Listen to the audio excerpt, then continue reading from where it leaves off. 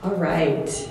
Like Sarah said, I'm Cassie Kerrigan, and I'm so happy to be here today, as always, and really excited today to get to share with you.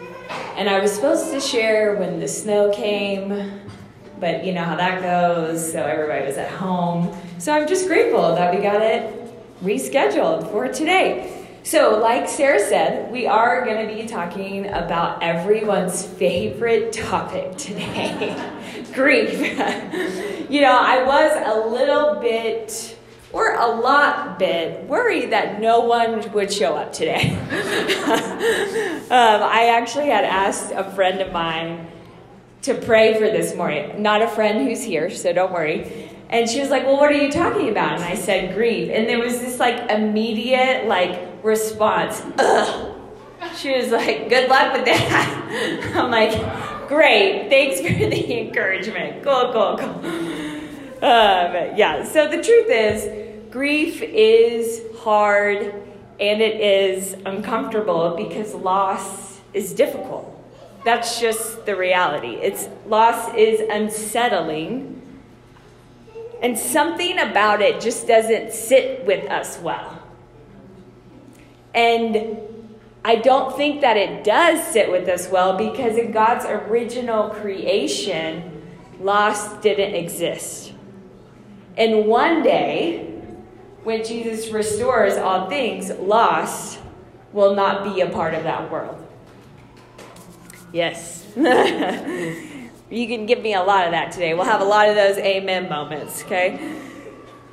So today I'm not going to ask you to like grief, don't worry. But I am going to ask you to engage with it for the sake of your soul. Grief, I think, is necessary because we do live in a broken world. And I really hope that by the end of this, is that you know without a doubt that Jesus cares about your grief and he wants to sit with you in it. You do have a handout at your table, by the way. So I just put that on there. It's just kind of a guide, and I'll have some slides up here that you can follow along with. Today we're going to define grief. We're going to talk about ways to grieve. We're going to talk about how to walk alongside others who are grieving. And then we're going to look at a biblical perspective of grief. Personally, grief is very important to me. As Sarah said, I am a mental health therapist, even though I have retired. So, at least for now, I have retired. Almost a year ago, which is crazy. But because I am a mental health therapist, I've had an amazing opportunity to sit with people in their grief, and I've been able to experience how healthy grieving can bring healing, restoration, and hope. Another reason why grief is really important to me, as many of you know, grief has been a huge part of our family story. In 2019, we lost our daughter Radiance at 21 weeks. It was a placenta issue. She lived for about an hour, but their lungs aren't ready to live at that point. And then the next year, we had our son Caleb. He was full term. He lived for a month. He ended up passing away due to a rare lung disease that he had that we didn't know about. And nobody knew. We found out the day before he died what he had. So, especially after the loss of our son Caleb, I felt like I was forced into this intimate relationship with grief, whether I wanted it or not. But what I can tell you here today is that grief has been a survival for me. And it has led me to places and moments of healing and restoration. Through my relationship with grief, I've discovered a few things that I think are important for us to remember in this conversation. Our culture does not do grief well. It doesn't. Culture wants to give you 1 to 2 months to be sad, and then you're expected to move on, never talk about it again, and just suck it up, get over it, move on. Another thing is that we don't like grief, right? And that's...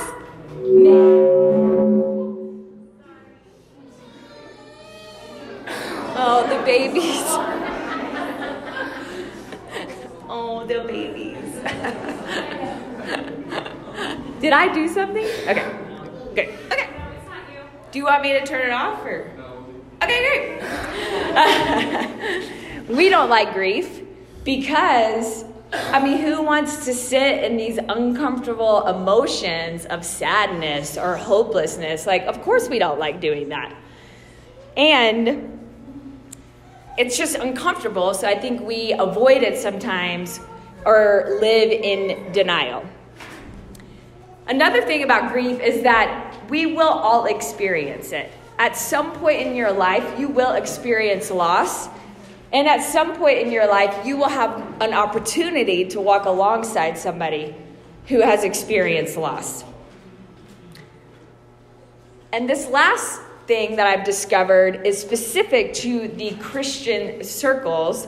I think something that I've seen, whether it's intentional or not, is that sometimes there's this underlying undertone narrative message that grief is a sin. Even if it's not said just like that. Now, do I believe that to be true? No, and we will get to the biblical perspective. It's almost like if you're sad, you don't trust God.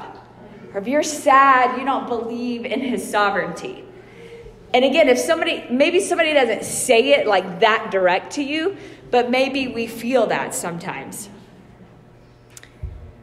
And I want to tell you that you can be sad and still trust God.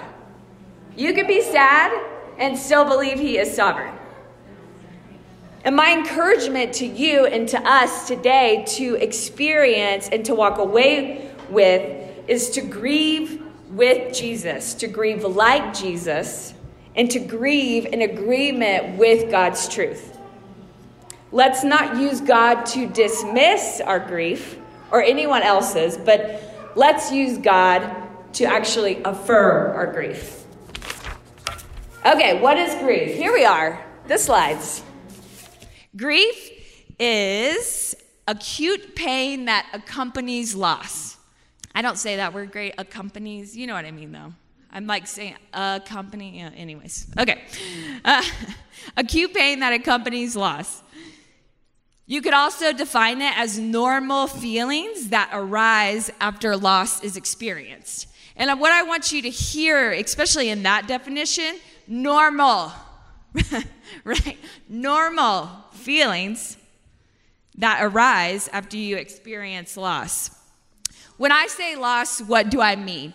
Loss includes the loss of a person, which that in of itself is an extremely devastating loss.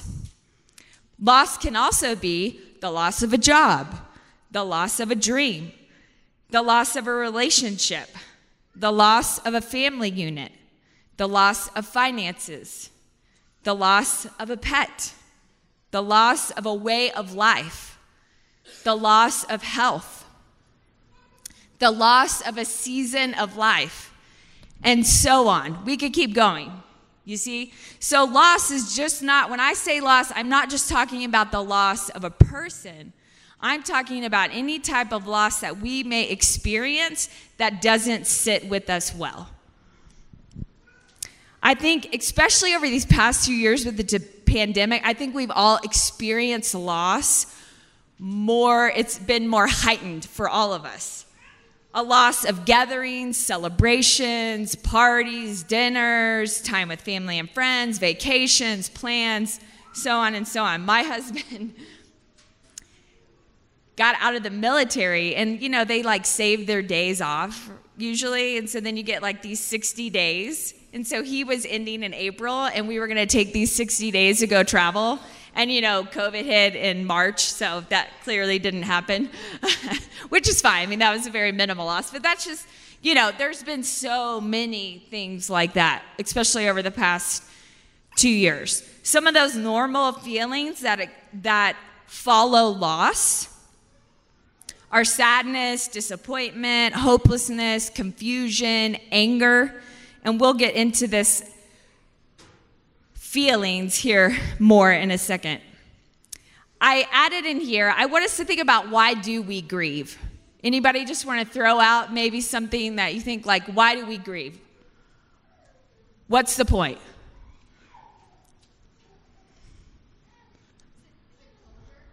Huh? Possibly, yep. I think that can be a part of it for sure. Process, yep.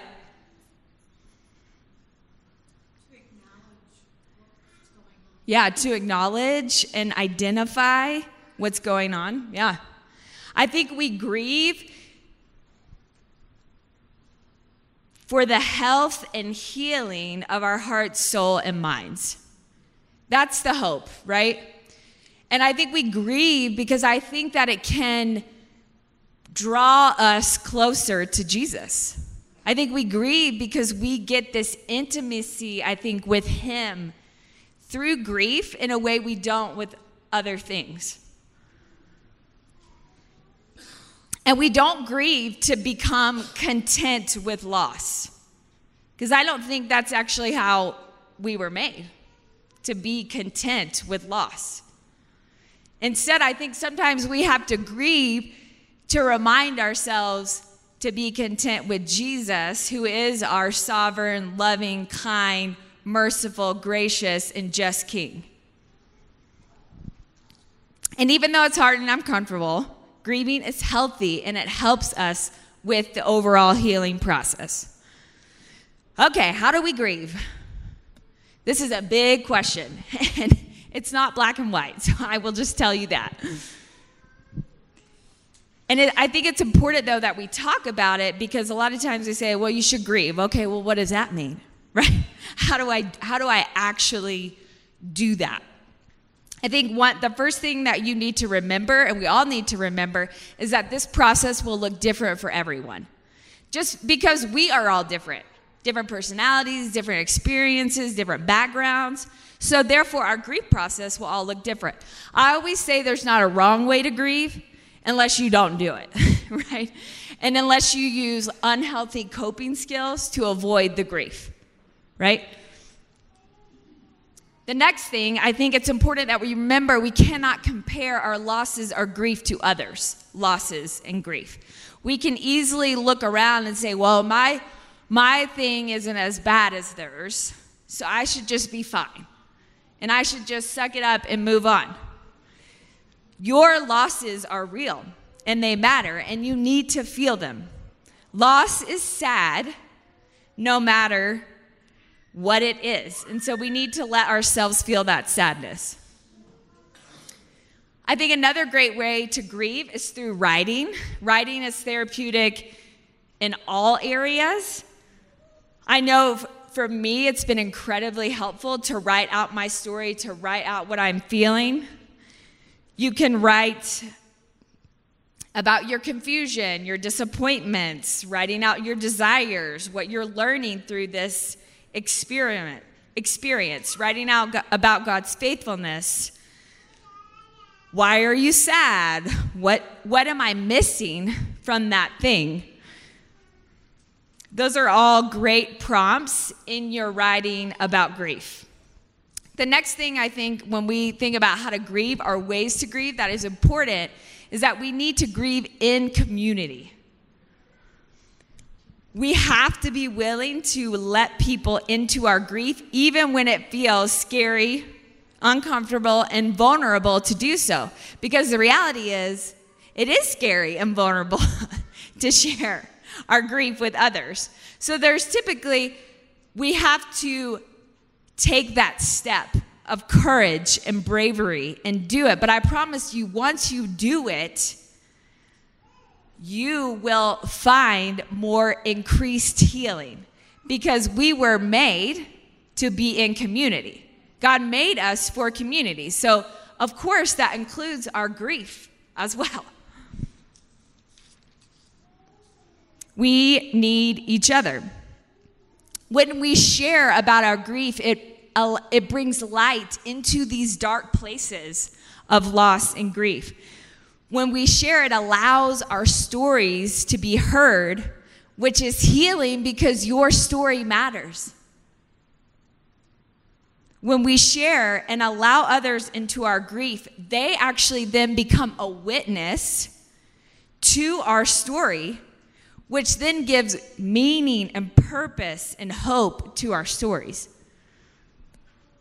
Being heard, seen, and loved in our grief is a huge and key part of our healing journey. And lastly, I think when we share our grief with our brothers and sisters in Christ specifically, we are giving them an opportunity to remind us of what's true when we can't muster up the energy to do that for ourselves.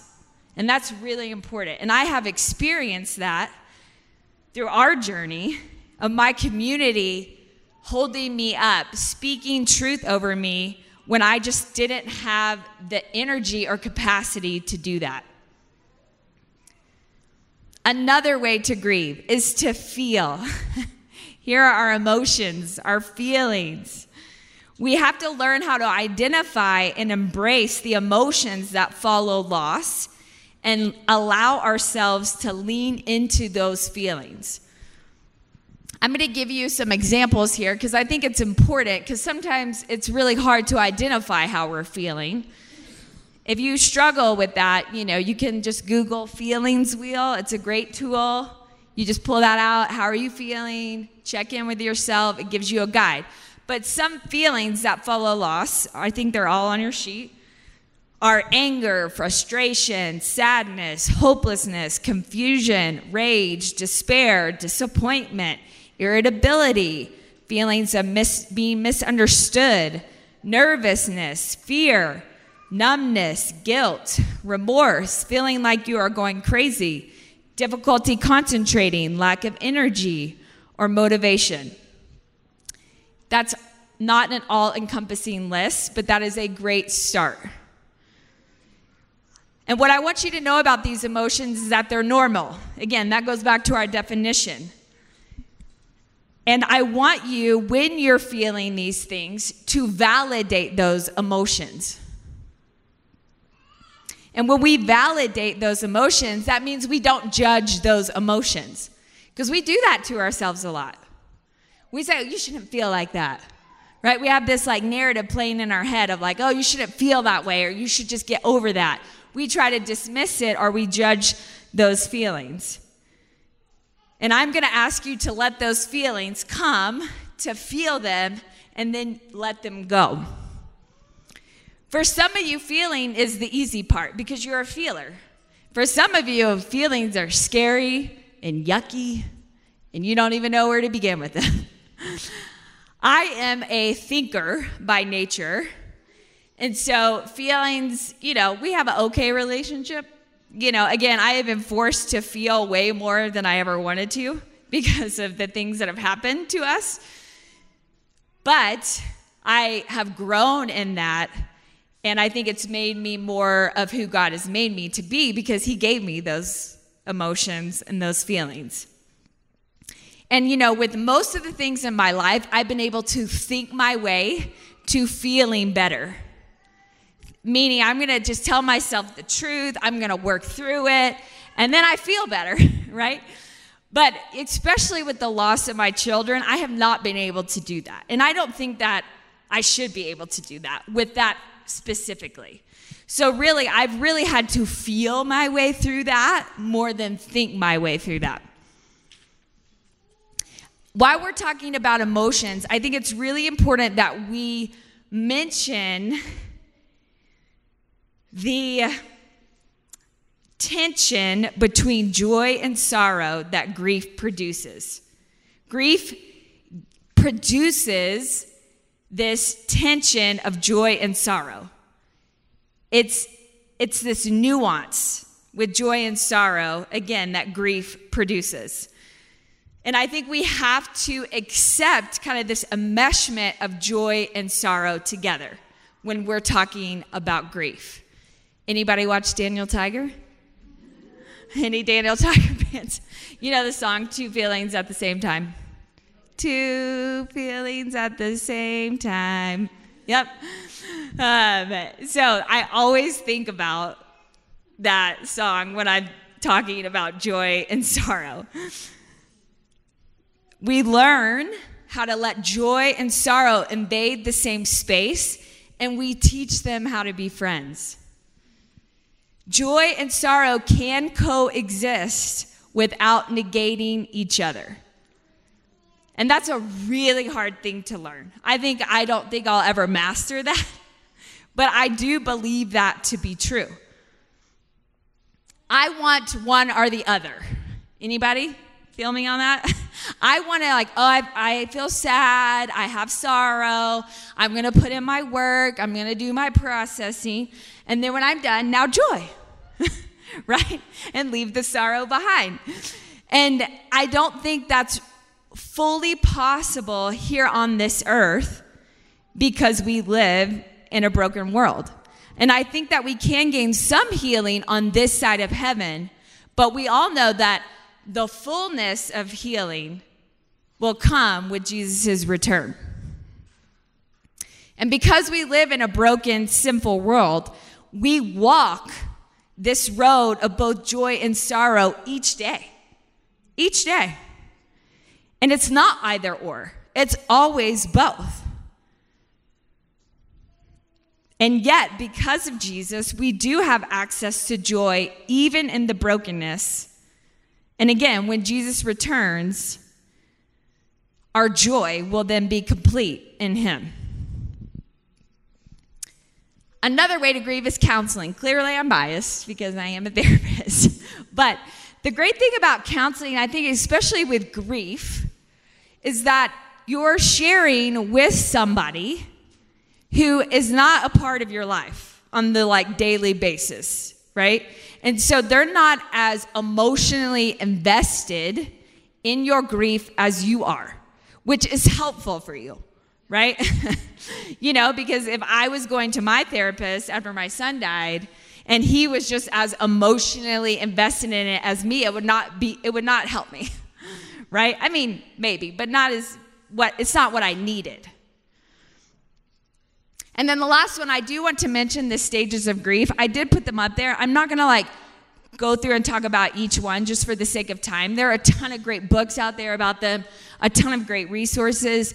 They do get a bad rap because people are like, you can't put grief in a box, which is true because grief is complicated and it is complex. But what I do like about these, I want you to think about them more as like a roadmap. They are not linear. You do not go through shock and then in denial, and then you're onto bargaining and then guilt, okay? Sometimes you might experience all of those in one day. Sometimes you might experience one, go on to another one, and then go back to the other one, right? So they're not, don't think about them as linear. Think about them more as a roadmap. So a great thing that you could do with these is I could ask myself, okay, where am I with guilt today? Where am I with anger today? Where am I with this feeling of sadness and depression and hopelessness?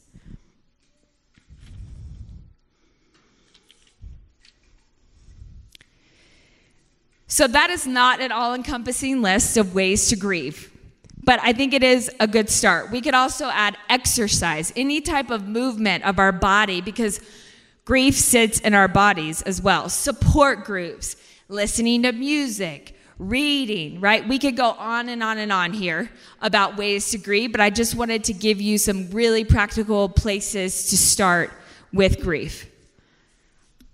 Okay, how to walk alongside others who are grieving. I went back and forth. Should we talk about this? Should we not?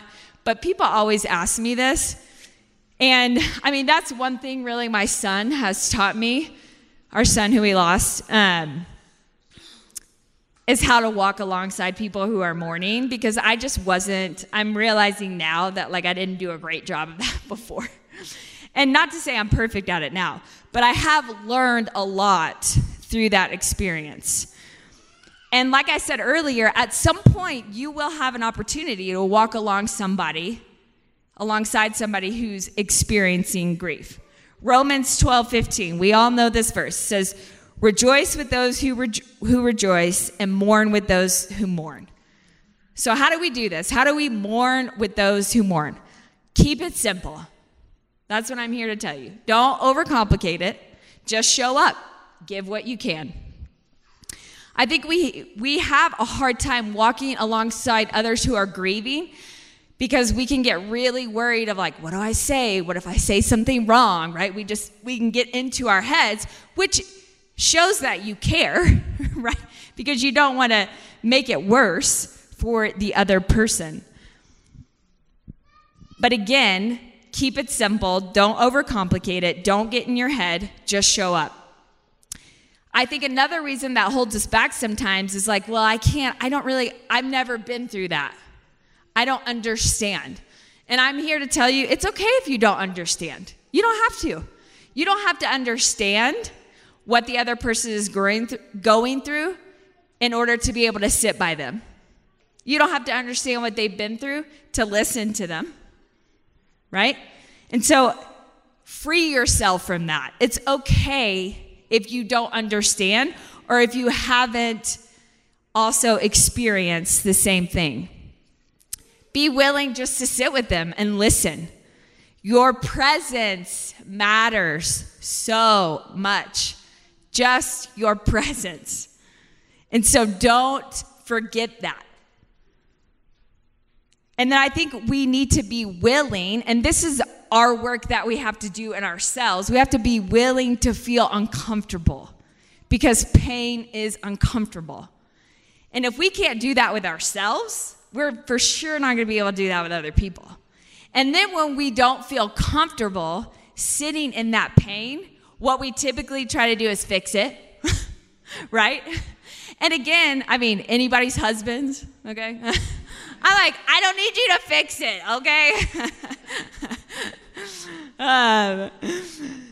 Yes.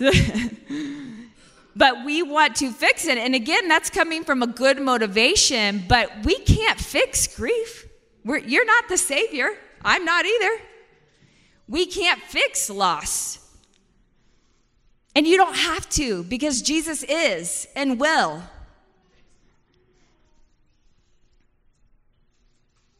We can't fix someone else's pain.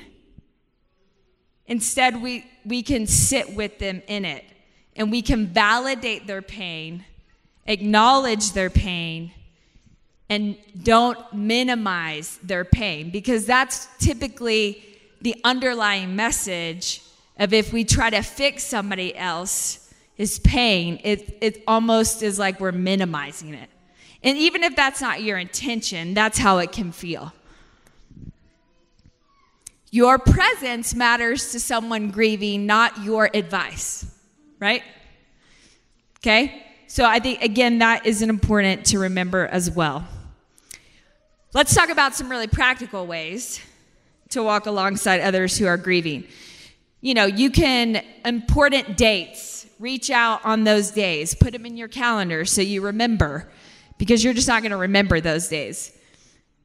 Don't be afraid to reach out. I think one of the best things that I've learned through our experience, I had a few friends who would just ask, like, how are you, right? You're like, how am I supposed to answer that? But all they did was added one word to that, and it was so helpful. How are you today? And that was so good. And it's so simple, right? How are you today? And I was like, I can better answer that, and I can feel loved by that question. If there has been a loss of a person, say that person's name.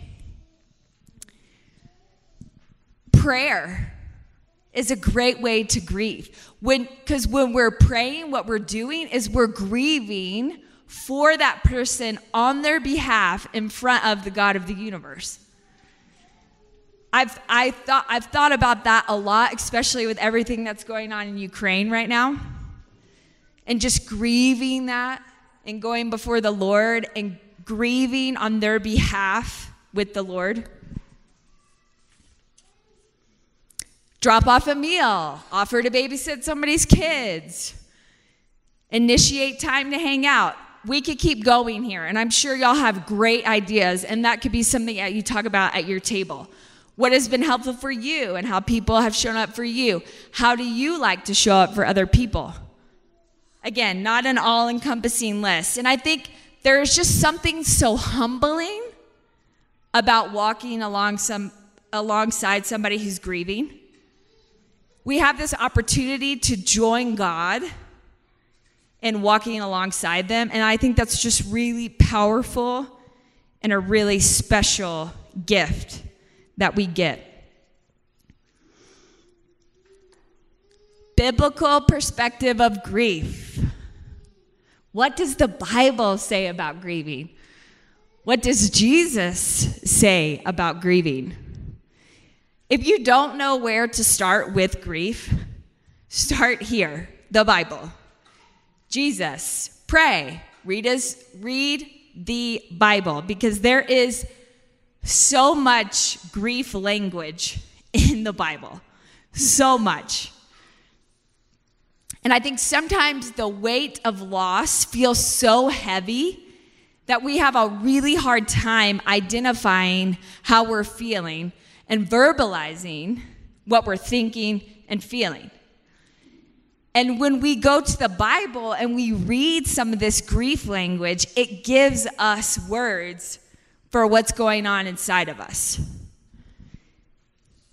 And it allows us to connect with our emotions and thoughts. The Bible gives us beautiful, deep, honest, emotional, and truthful language to help us grieve. Let's look at some of these examples of expressions of grief in the Bible. The Psalms are filled with songs of lament. And this is a great place to start with grief in the Bible.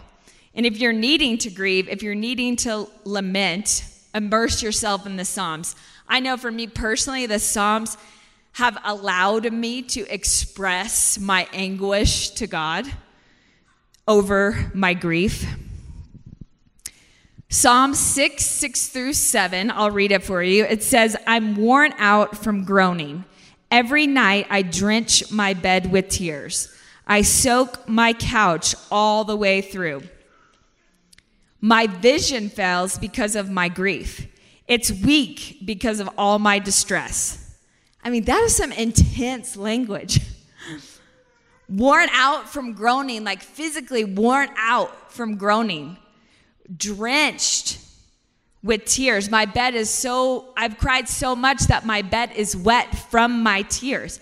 And then my vision even fails. So he's pointing to the physical effect of grief. Because our bodies, right? Body keeps the score, right? Our bodies know and feel the grief with us. And I would go as far as to say is that when we suppress our grief, it could present itself in anxiety, depression, so on and so on, some of these mental health issues. Now that's not the only place anxiety or depression stem from. But if we have suppressed grief, it really can affect our mental health in our bodies as well. Psalm 62:8 commands us to pour out our hearts to God, for he is our refuge. Lamentations 3. Jeremiah is the author of Lamentations, and he was a great prophet. And in Lamentations, the whole book, but specifically chapter 3, which I encourage you to read at some point, today, this week, this month, whenever you can, he is grieving the fall of Israel. And he's grieving the heartbreaking reality of God's people turning against him. I want to read you this one verse. He says, like a bear lying in wait, like a lion in hiding, he dragged me from the path and mangled me and left me without help. He drew his bow and made me the target for his arrows. He pierced my heart with arrows from his quiver. Again, that is intense. And that is in the Bible. Those are some honest, raw, emotional, discouraging, defeated, heartbreaking words. I mean, Jeremiah is devastated, and he is sharing all of this with God. And then in verse 21, Jeremiah shifts his perspective and reminds himself of why he still has hope, even though he is devastated. Even though he feels that he and Israel are God's target. And in verse 21, he says, "Yet this, I call to mind, and therefore I have hope. Because of the Lord's great love, we are not consumed, for his compassions never fail. They are new every morning. Great is your faithfulness. I say to myself, the Lord is my portion, therefore I will wait for him." Here, Jeremiah reminds himself of God's great love and how God's love protects him from being consumed. He reminds himself of God's unfailing compassion, of God's mercies that are new each morning, of God's faithfulness. And then Jeremiah goes on to finish the book of Lamentation with these reminders of God's faithfulness. After we have been honest with the Lord about our grief, we can find hope by reminding ourselves of God's faithfulness, of his love and mercy and grace for us. But I think it's very, very, very hard to remind ourselves of God's faithfulness if we haven't first been honest with God about our pain. You know? And we try to do that, right? It's a way of like, oh, it's fine, I'm fine. But I don't think we can quite get to that place of reminding ourselves of God's faithfulness if we haven't first been honest with God about our grief, about our pain, about our disappointment, about our anger, about our confusion, and so on. Romans 8:26. This is a great verse for us for when grief feels too intense, when we don't know actually what to say, when we don't know how to pray, when we don't know even how to keep going some days. Because this verse tells us that the Spirit intercedes for us with groanings that are too deep for words. So this is just something I love about God's character. Even when I'm like, I don't even know what to say or do, the Spirit is interceding for us because he knows what we need. So take comfort in that. God comforts us in our grief. Psalms 56:8 says, "You keep track of all my sorrows. You have collected all my tears in your bottle. You have recorded each one in your book." God does not grow tired of our sadness and lament. And instead, he keeps track of it. And he holds on to it and us. He does not grow tired of our sadness and lament. 2 Corinthians 1:3-4 proclaims God to be our comforter, who comforts us in all of our afflictions, so that then we can comfort others with the comfort that he's given us. Psalms 34:18 says, "The Lord is close to the brokenhearted, and he saves those who are crushed in spirit." Examples of Jesus' grief. I think this is really powerful to look at. How did Jesus experience this when he was on earth? Isaiah 53:3 says that Jesus was actually a man of sorrows and acquainted with grief. Y'all, Jesus understands our grief. He gets it. That is one of his titles that the Bible gave him, that he's a man of sorrows, acquainted with grief. He enters our grief because he was acquainted with it. We can trust him in this space of grief because he has actually walked the path of death and loss. Jesus welcomes our lament because he died and resurrected to overcome sin, death, and loss forever. In John 11, we see Jesus weep with Mary and Martha over the death of their friend Lazarus. And that's a really powerful picture and thought, the God of the universe crying with those that he loves. And even though he knew he was about to raise Lazarus, he took time to grieve because grief is important and it's necessary. Matthew 26, 36 through 46, Jesus is in the Garden of Gethsemane. And the scriptures say that his soul was overwhelmed with sorrow and trouble, even to the point of death. And so much so that he asked the Father, can we save and restore humanity a different way than this way? Right? So much so that he was like, are you sure we can't take another path to this? Have you been in this place? Have you been in that place where you've asked God, can the plan be different? Can I have a different story, maybe? Have you wrestled with the path that he's put before you? Jesus has too. And that is a really comforting thing and a safe place to go. Matthew 27:46, Jesus is on the cross and he cries out, my God, why have you forsaken me? Which I think is probably the most beautiful, sacred, holy, supernatural prayers of lament that ever was said out loud.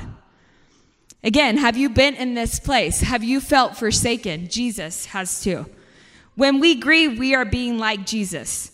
We can trust him in this place of grief because he has gone before us. You are not alone in your grief. He understands how you feel and he sits with you in it. He can listen, affirm, comfort, and give hope. The scriptures show us that God welcomes our grief and all of the emotions and thoughts that come with it. All of the anguish, the sadness, the anger, confusion, all of it. He wants you to come to him with your grief, to be honest about your grief. And he wants to comfort you and remind you of his faithfulness and that one day he will make all wrong things right.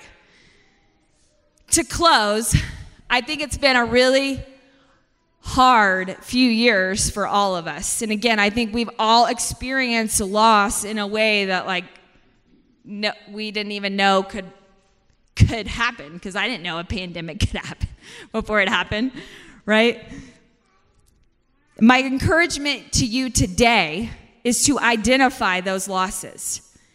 Maybe they're from the pandemic, maybe they're from before that, maybe they're happening now. And I encourage you to lean into that grief, to take that grief to God, to give space for those honest feelings and share it all with your Father. Don't downplay the feelings. God cares and he wants to comfort you and heal those broken places. And I really believe that grief is a sign of protest against the brokenness of this world. A crying out. Our grief is almost this crying out for God to restore and renew all things. And I think our mourning cries out, your kingdom come, your will be done on earth as it is in heaven. And I know the tension between joy and sorrow can feel really thick, right? That tension that grief creates between joy and sorrow. But there is beauty in the presence of Jesus right in the middle of that tension. And he is actually our example for how to walk this road of joy and sorrow that grief produces. Because you remember that scripture that says he endured the cross for the joy that was set before him? He endured the cross for the joy that was set before him. The joy of setting us free from our sin, overcoming death, and restoring our relationship with him. Because God exists, we have hope. In the midst of loss, death, grief, sin, brokenness, we have hope because Jesus has secured the victory for us by overcoming the cross, by overcoming death, by overcoming Satan. And our hope is secure in him. And so when we grieve with hope. And you won't always feel that, and that's okay. And that's why we share in community. Because our community reminds us. I guarantee you I did not always feel hope grieving. And I still don't sometimes.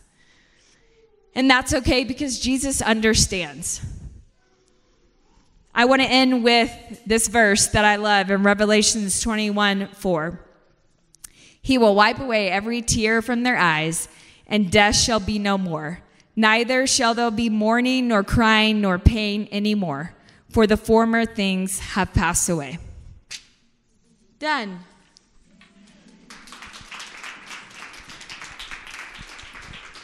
And I can send out good resources. I know a lot of people will ask me about that, and I have a ton of great resources on grief.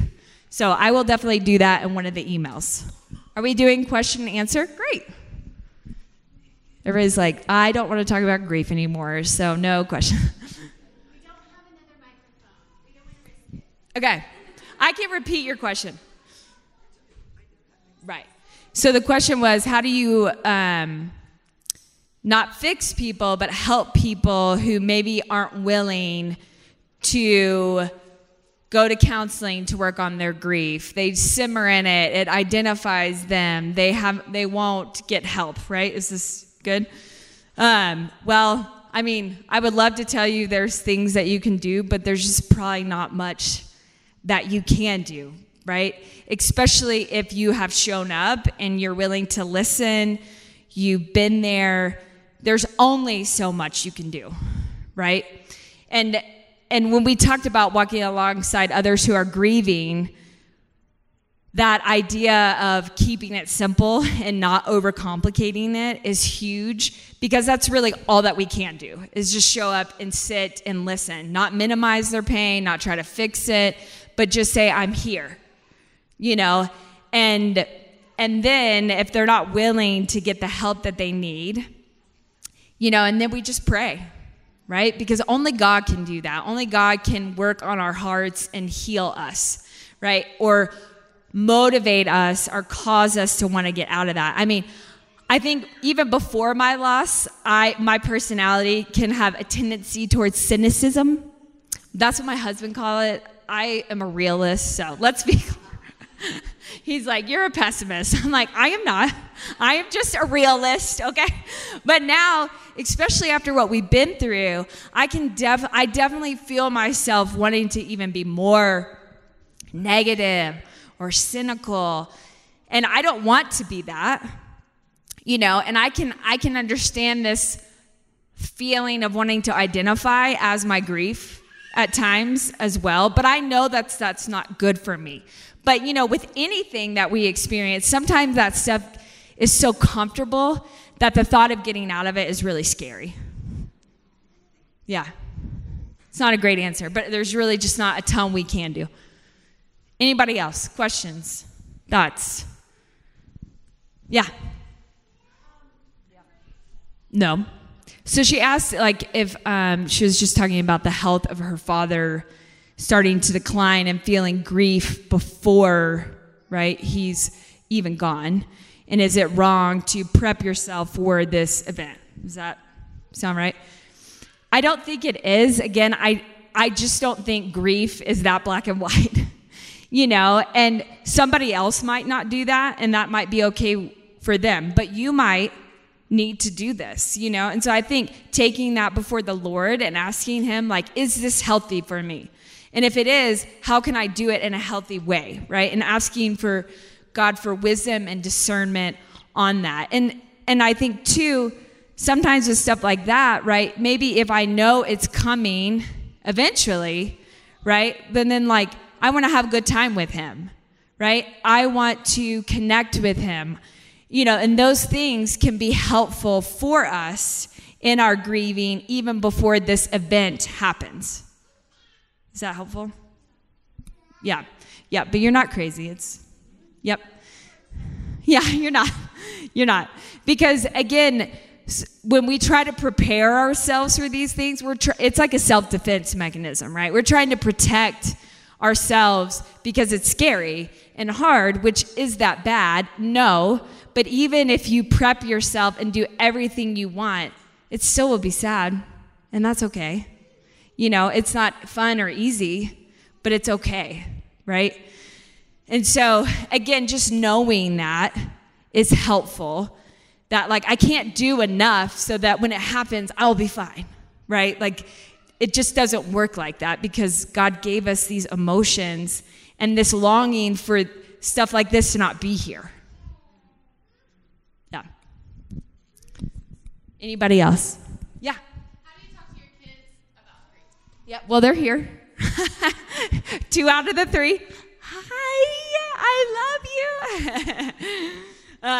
you. They were my 2 oldest were 3 and 2 when our son died, and they were at the hospital a decent amount throughout that time. And they were super young, but that was one thing I was very worried, especially as a therapist. I'm like, they're going to be traumatized forever.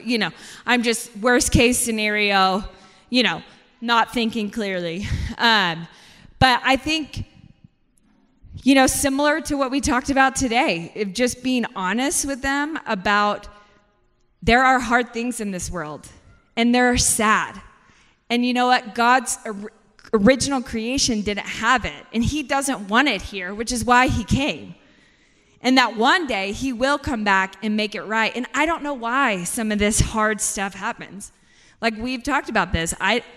Why did Caleb die? I don't know, right? And I don't make up some answer that sounds good or feels good.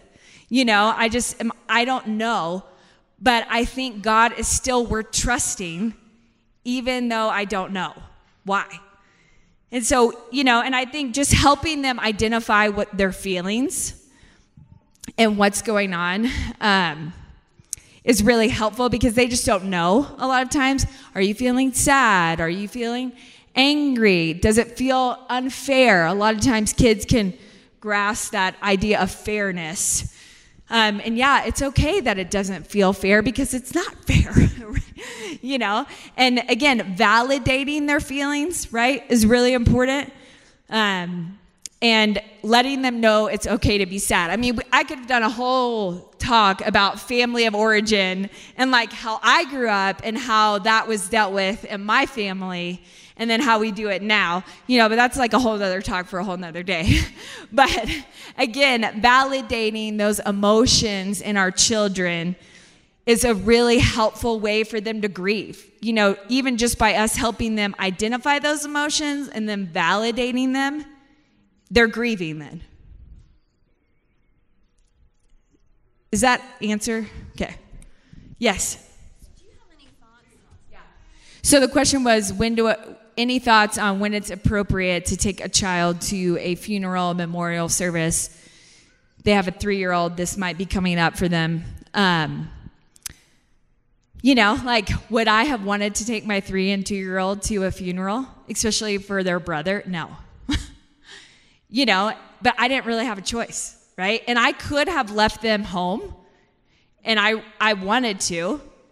But in the end, I said, well, what's going to be better for them in the long run? Like when they're older and they look back and they're not in any of the pictures, are they going to be like, Mom, why didn't you let us go? This is our brother, right? And so, again, I think the key with this, again, everybody's got to decide this for themselves, but the key is whatever you decide to talk about it. And especially with uncomfortable topics, such as death or even just loss of like, oh, this person lost their job and we're helping them pay their rent. I mean, that's not an easy topic to talk to a kid about either. So any of this stuff, I think we have to be willing to talk to our kids about these hard topics. And do they have to know everything? No, right? But this is what we're going to. Somebody's passed away. It's very sad. We don't like this. And this is just not supposed to be here, right? And we do have hope, but this is sad. And working that through with them. And why do we have funerals? It's to celebrate the person, to remember them, and to honor them. And so I think whatever you decide, as long as you're talking about it, I don't think it's going to traumatize them. It's more of when we just don't say anything about it. Because then they're left to their own mind to create a truth. And it's not truth, right? But it's their first truth. And so we have the opportunity, and this goes with anything, to create that first truth for our children. And that's what we want to do, because we don't want them making it up or getting it from somewhere else. All right. Hi, baby. So much, Cassie. That was awesome. Oh, you're great. Thank you so much for sharing with us, Cassie. It's just amazing how you have continually used your experience to bless other people. Do you want this? Well, we're just... Oh, this is Janelle's. Okay. I almost gave away your phone. So we're just going to have discussion for just a few more minutes, and just a reminder that the pickup is at 11:30 for childcare. Thanks so much for being here today, ladies. We'll come back and close in prayer in about 20 minutes.